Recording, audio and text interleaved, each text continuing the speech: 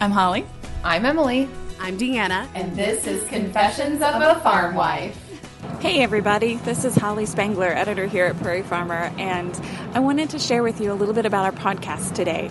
Normally our Confessions of a Farm Wife podcast features Deanna Thomas, Emily Wabel, and myself, but we did things a little different this time. This podcast was actually recorded a couple weeks ago at the Women in Ag Conference in the Quad Cities, and we decided to mix things up a little bit this year, because if you remember, we did this a year ago. We decided to mix it up a little bit this year and invite in one of the Chicago field moms that I met on an Illinois Farm Families tour a couple years ago. So we had Natasha Nichols with us, and Natasha is wonderful, and I'm looking forward to you getting to hear what she has to say. But we had a little bit of a kink in our plans in that when we recorded this, Deanna Thomas was actually on bed rest, awaiting her first child. And I am happy to report that since that time, she and her husband, Braden, have welcomed home Delaney Jean Thomas. So many, many congratulations to Deanna and Braden and their new little family. And with that, we'll turn it over here to the podcast, and I hope you'll really be encouraged by some of the things that Natasha had to say. She's a really fascinating, outspoken person about what she thinks and what she believes, which makes for some really great, meaningful conversation. So with that, give it a listen. Thanks, everybody. And I'm just going to real quickly introduce who we have on our panel. Some of them are familiar faces. We have Emily Modest. Wabel. I'm sorry, Wabel. That was way back. Okay. So we have Emily in the blue towards me. In the middle is Holly Spangler, who's been with us before. She is a farm wife from Fulton County and a columnist, a field editor for Prairie Farmer magazine, which has been around forever, and most of us in our families are familiar with that. And then to the right is Natasha Nichols, and this is the first time that Natasha has joined our group, but she is a familiar face with some of us. She has been involved in the Illinois Farm Families Field Moms, City Moms program that started back in 2012. And you were actually a 2013 participant, correct, right? So she is our city mom that's going to join us. So I'm going to turn it over to you ladies, and thank you very much for joining us.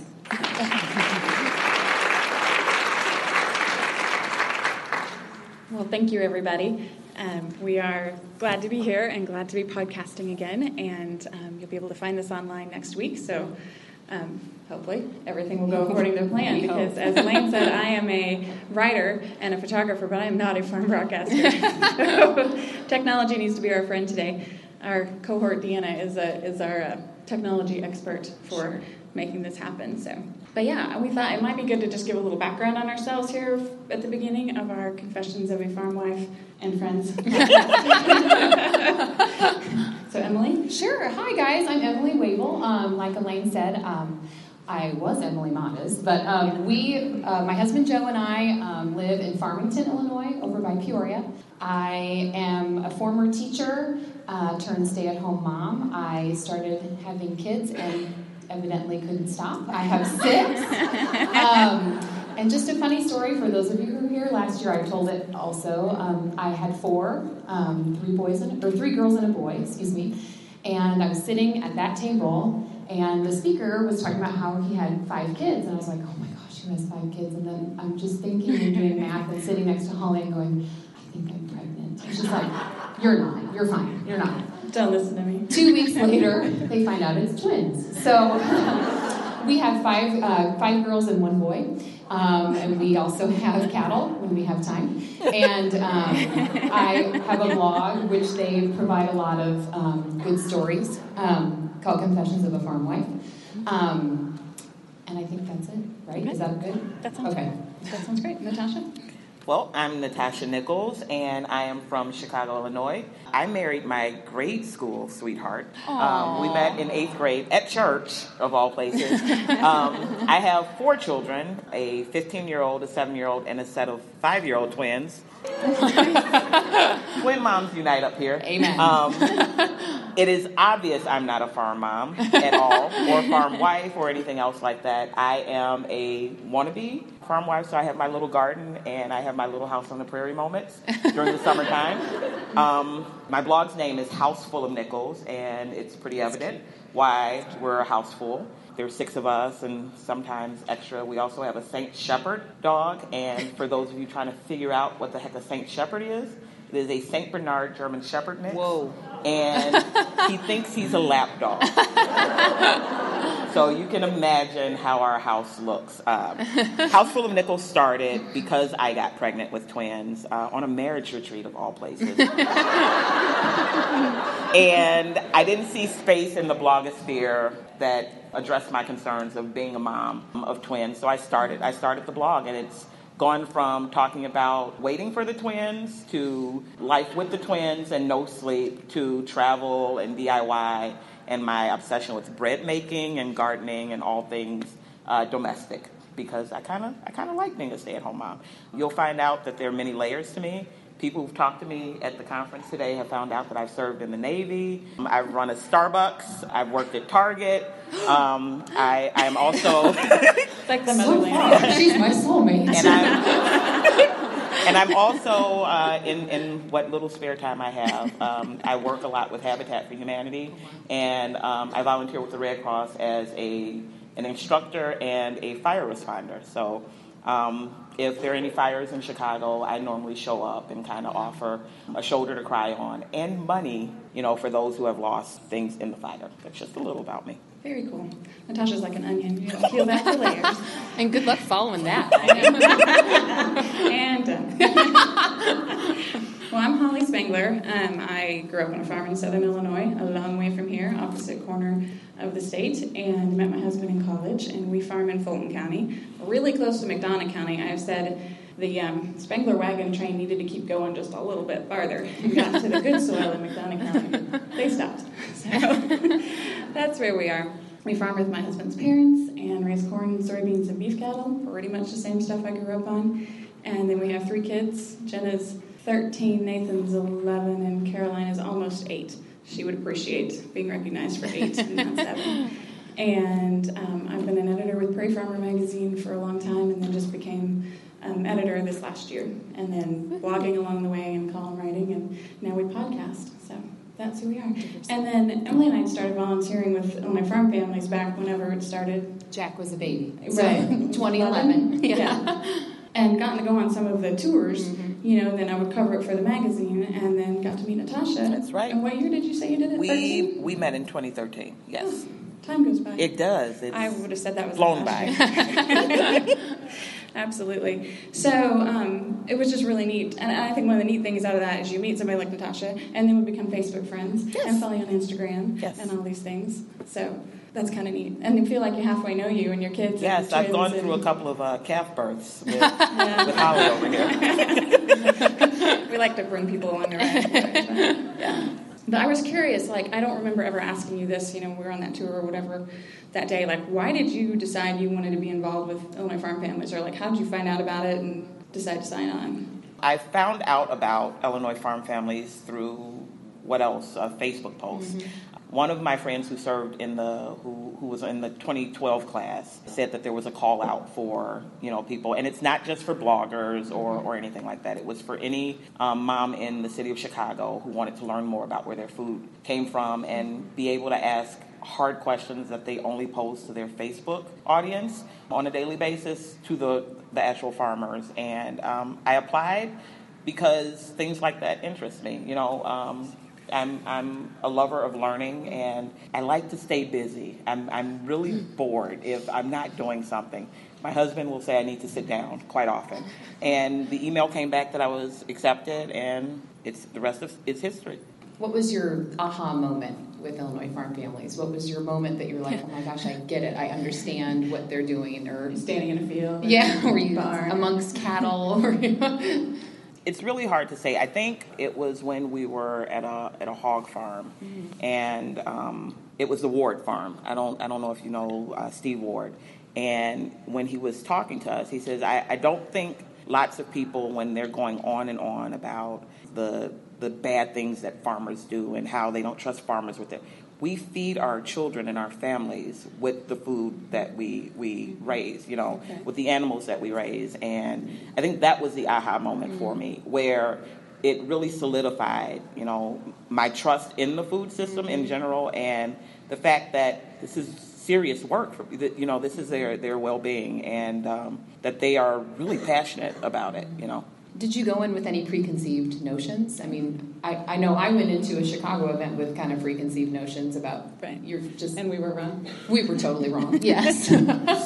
So we had lots of people in our class who were really, really against GMOs. Okay. That was the big buzzword in our class. I think maybe the tour we met on was the one about GMOs. I believe so. Donna Jeschke's farm. Was that the soybean? Was it soybeans? We were talking about corn. It was corn and soybeans. Yeah. I know that we had an acre, and then and then we went out. Yes. Yeah. And my mantra that entire time was, I'm okay with food having GMOs because my parents taught me to say grace. And as long as I say grace over my food and the Lord blesses it, I'm covered. That was just my general thought. So you were I assume you were in the minority in that. I was very much alone in that way of thinking. And reasoning, I have a biology background from college. Reasoning came through and said, well, GMOs have been around for 20-something odd years. Okay, it's become this buzzword, kind of like, I don't know, gluten-free, and this is not making light of anyone with celiac disease, but it's become a fad to be gluten-free, Hey, I can't eat this because I'm gluten-free, and it's like, well, why? Because it's the cool thing to do, There's no reason, and I became more sure of my choice to just deal with GMOs. Well, and you understood science. Oh, sounds like. Yeah, which would separate you from. That's also another. I'm a bit of a nerd that way, and arguments have happened because of everything being labeled GMO. Yeah. I grew a large tomato, and somebody says, "Yeah, you probably use those GMO seeds." So we had a lesson about hybridization, and they were like, "Well, that's the same thing," and I said, "Well, kind of not."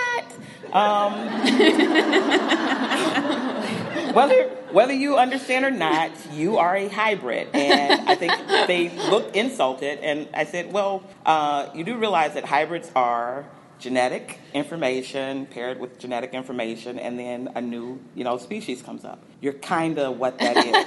You took information from your mom and dad, and then you wonderful person came about. You could argue with that. That's what hybrids are. So yeah. Yeah. Well, and it's the whole, corn doesn't look today like it did. Right. No, not at all. Years ago, and broccoli and cauliflower and what else? I've seen those kind of neat, images of they've been bred. Correct. Yeah. Cauliflower head. Yeah, because it would be hard to eat some of the stuff that was growing 200 years ago. Ooh, right. No teeth. Right.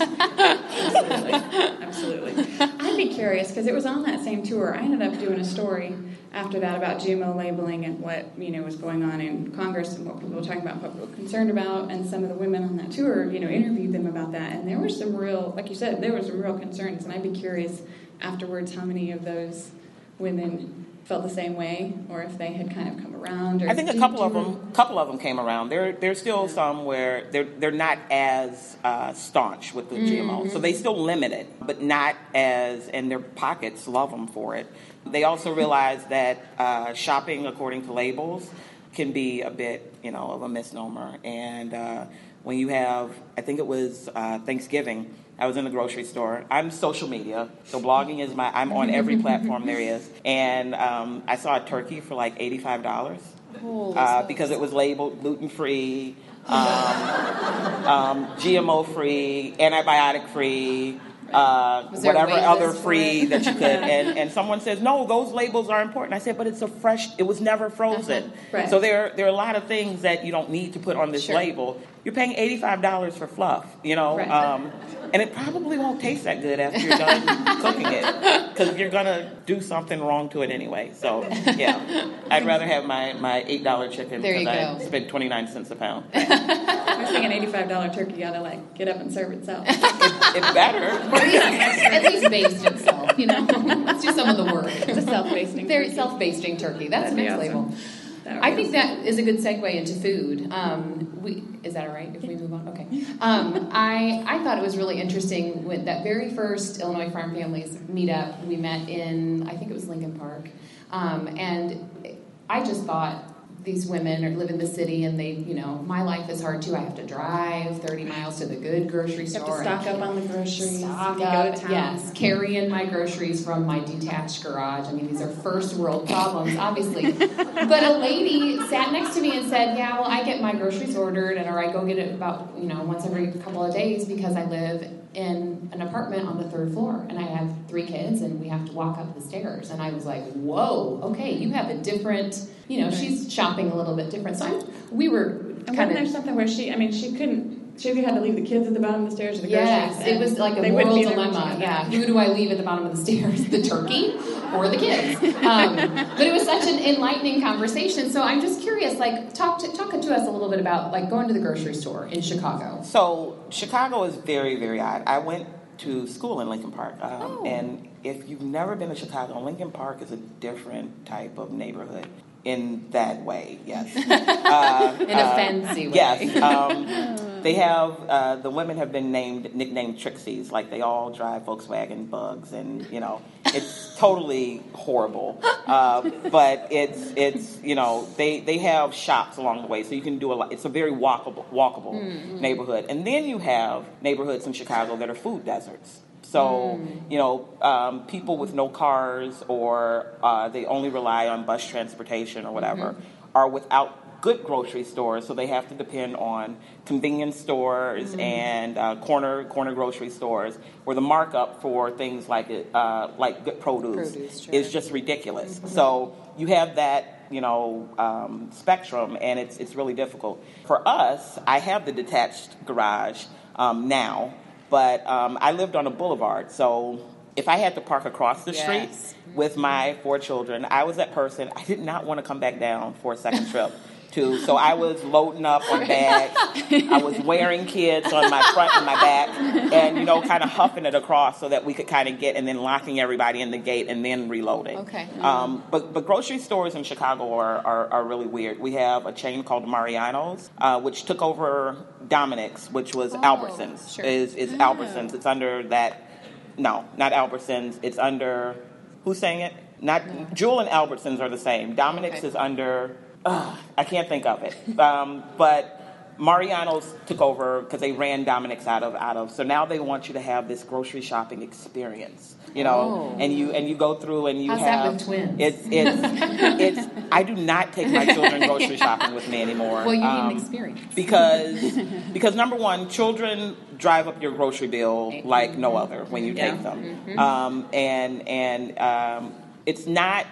Local produce isn't as prevalent in a lot of the grocery stores. And I found myself shopping for meat at the grocery stores, but going to a farmer's market and paying more for produce because it tasted better. Okay. And it just looked so much better, and the taste. And then I was like, I'm paying $8 for a pound of tomatoes. Let's go ahead and grow my own, And then those tasted even sweeter because, I could go out for a salad and just get fresh. Right. So the grocery spectrum in Chicago is kind of weird because so many people think that we're just this live and upcoming city, and you have all of these choices and all of these pockets where people can't get fresh food.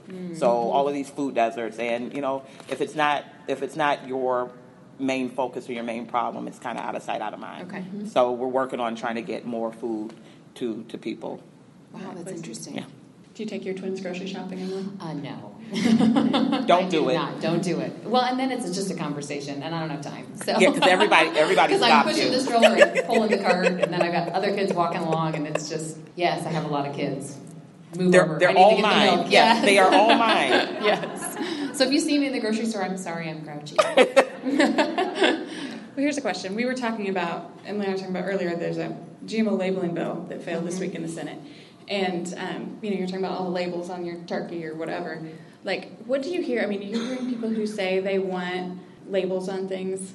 Do you care if it says it's got GMOs or not? Because we think, okay, if you're going to start labeling everything, it's all going to be labeled. It's all going to say it's got GMOs in it in some way. Correct. And I think the point was made by the gentleman who was speaking earlier where they put GMO free on Cheerios. Yes. It's just so unnecessary. Yes. And people don't realize now you're paying 25 more cents on that box of Cheerios because they have to use extra ink and reformat everything. It's stupid, for lack of a better word. I do think that people have a right to know, but I do also think they should do a little bit of the work themselves. Sure. If you are worried about GMOs or whatever, know which items have GMOs. Right. Don't put unnecessary labeling on everything else. And then with those items that do have GMOs, then you just shop organic with the other items. Mm-hmm. But there's no reason to put GMO free on, I don't know, strawberry jam. Right. There's no reason for it. Right. It's lack of a better word. I can't say stupid at home. So I'm going to say it a lot today because I can't say it. Stupid. Get it all out of your system that way. We were talking, I'd heard Mark Linus speak this winter, who was an anti-GMO activist in Europe, was part of, torching research plots and that kind of stuff. And he's come around in the last, I think, about 2 to 3 years and said, oh, wait, I stopped and studied the science, and this all makes sense. And I heard him speak this winter, met him, and he was talking about how, he's in favor of GMOs because of the science supports it and it's safe. But he's like, I think we should just label it. I think we should label everything. Everything would be transparent.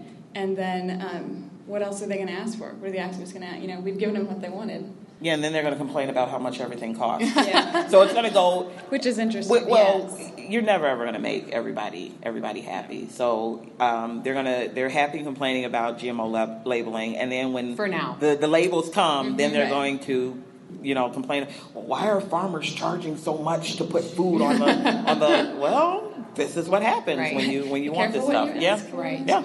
Exactly. Well, we are getting about to the end of our time. Gosh, that's fast. I know, that's fast.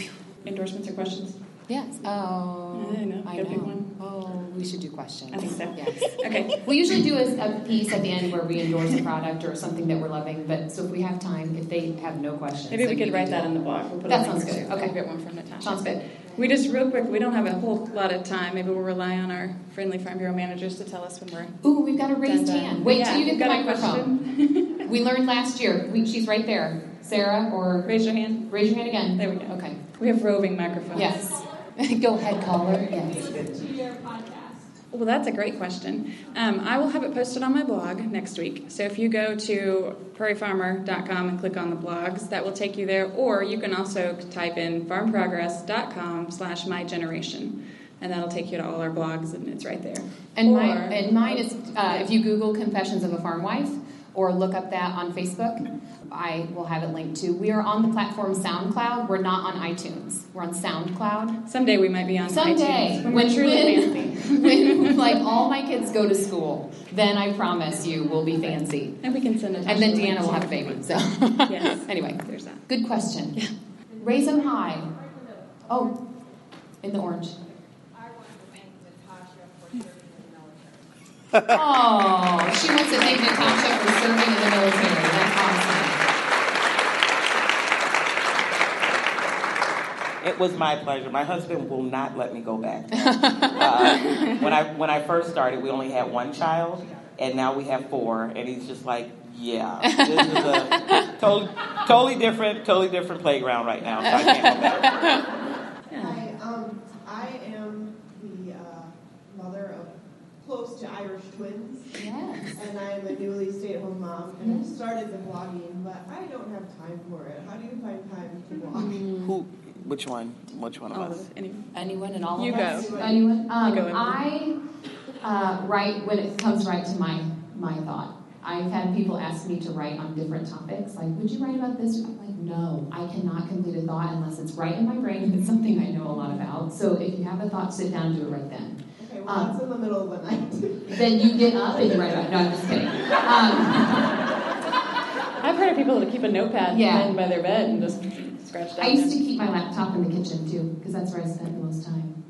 What are you doing? I'm kind of different because blogging is my full-time income. I have certain days that I blog, and because my children are a little bit older now, I can kind of encourage them with gifts if they act properly. Are we talking about a bribery? While I'm working.